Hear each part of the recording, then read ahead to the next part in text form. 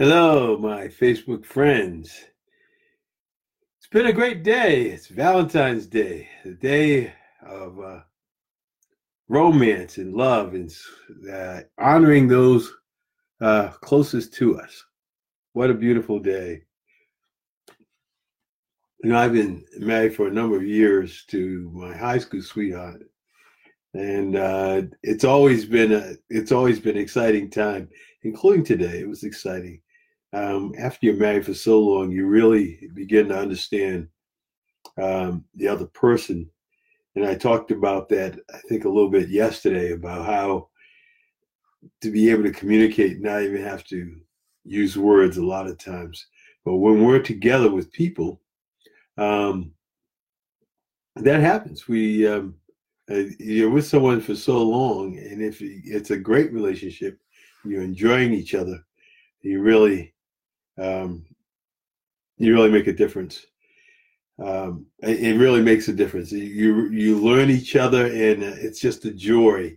And a lot of times in couples, you're going to find that you end up complimenting each other. A lot of things that I'm not good at, she is, and a lot of things she's not good at, I am. And we just kind of blend together. Now, it takes a lot to get there.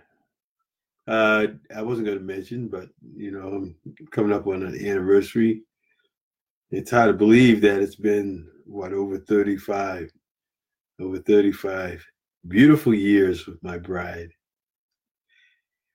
So today I talked about what is the biggest gap that we find in life.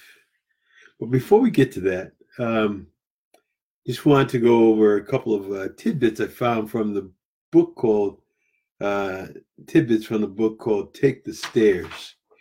In that book, it's by Rory Vaden, and he talks a lot about self-discipline, and at the same time, he makes a lot of little statements, very profound statements that I just wanted to share a couple with you. Now, some of these are in my book, by the way.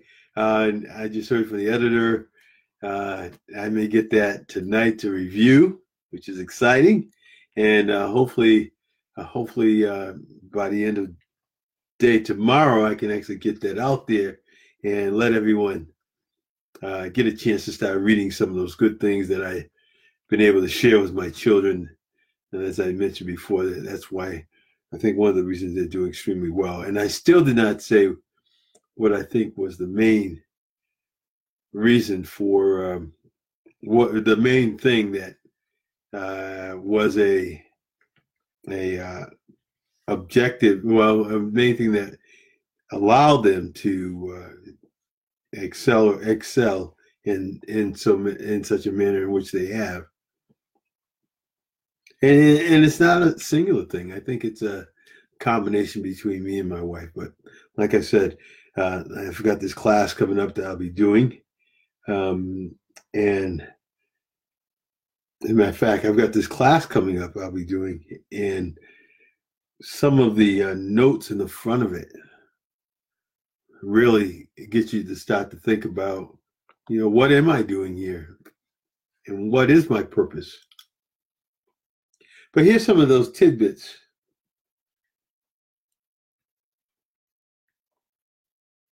And one of these is from like yesterday. Successful people have all had to do things they didn't feel like doing in order to get where they are.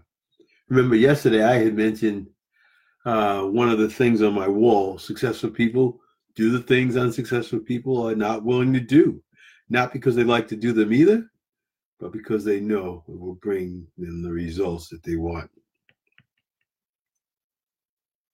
Procrastination and indulgence are nothing more than creditors who charge us interest.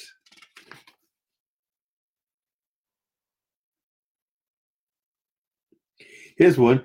How committed are you to changing your life for the better? What are you willing to sacrifice?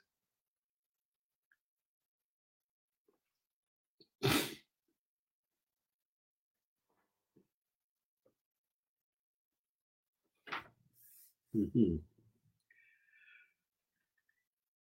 Problems that are procrastinated on are only amplified, and we're the ones who pay the price. Isn't that true?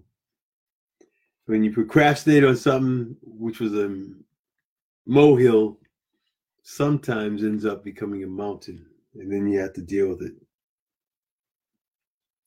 So success is a matter of choice. It's more a matter of choice than of circumstance. And then procrastination is one of the most expensive and visible costs in business today. The more we have invested in something, the less likely we are to fail at it. Isn't that true? When you don't pay for anything, what do you think? You think it's cheap. So then you don't actually get involved.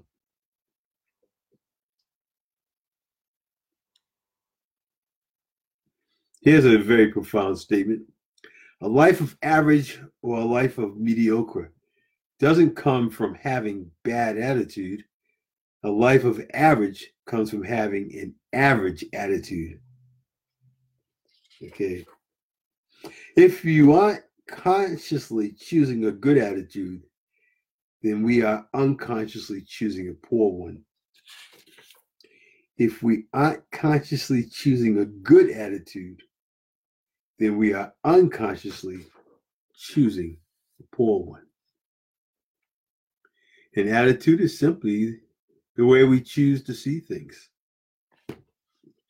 Okay, enough of that. But those are good. Those are good. But there was one note here when I was going through my journal that really stuck out. And if you take heed of this, it can change your life if you really understand it. It's called the law of compensation. The law of compensation simply states that the amount of money a person earns is always in direct proportion for the need for what they do, their ability to do it, and the difficulty there is in replacing them. I'll say that again. The law of compensation says that the amount of money a person earns is always in direct proportion for the need for what they do, the ability to do it, and the difficulty in replacing them. All right, check these out. This is on the realm of communication. You ever wonder why some people seem to move forward in their careers while you seem stuck? Or why no one seems to think your great idea will work? Or why your kids don't seem to pay attention? Does it seem as if no one's listening to what you say? Maybe they're not, because you're not really connecting when you communicate. So what is connecting? Connecting is the ability to identify with people and relate to them in such a way that increases your influence with them. That's was told by the expert leader, John Maxwell. The ability to communicate and connect with others is a major determining factor in reaching your potential. But what's nice is it's a skill anyone can learn.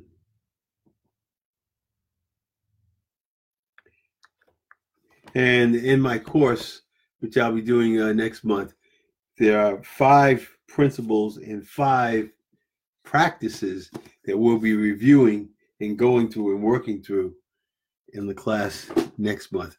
Hopefully you'll join me there. And more to come on that in the next week or so. Okay, so what is the biggest gap that we find in life? Well, I'll tell you. That gap is the difference between knowing and doing. How many times have you read, I heard something the other day, someone was talking about, I read a book a month, or I read a book a day. And I was listening to a mentor, as this guy was saying this, and the mentor had mentioned to him, he says, that's certainly good, and that's great to help your mental capacity.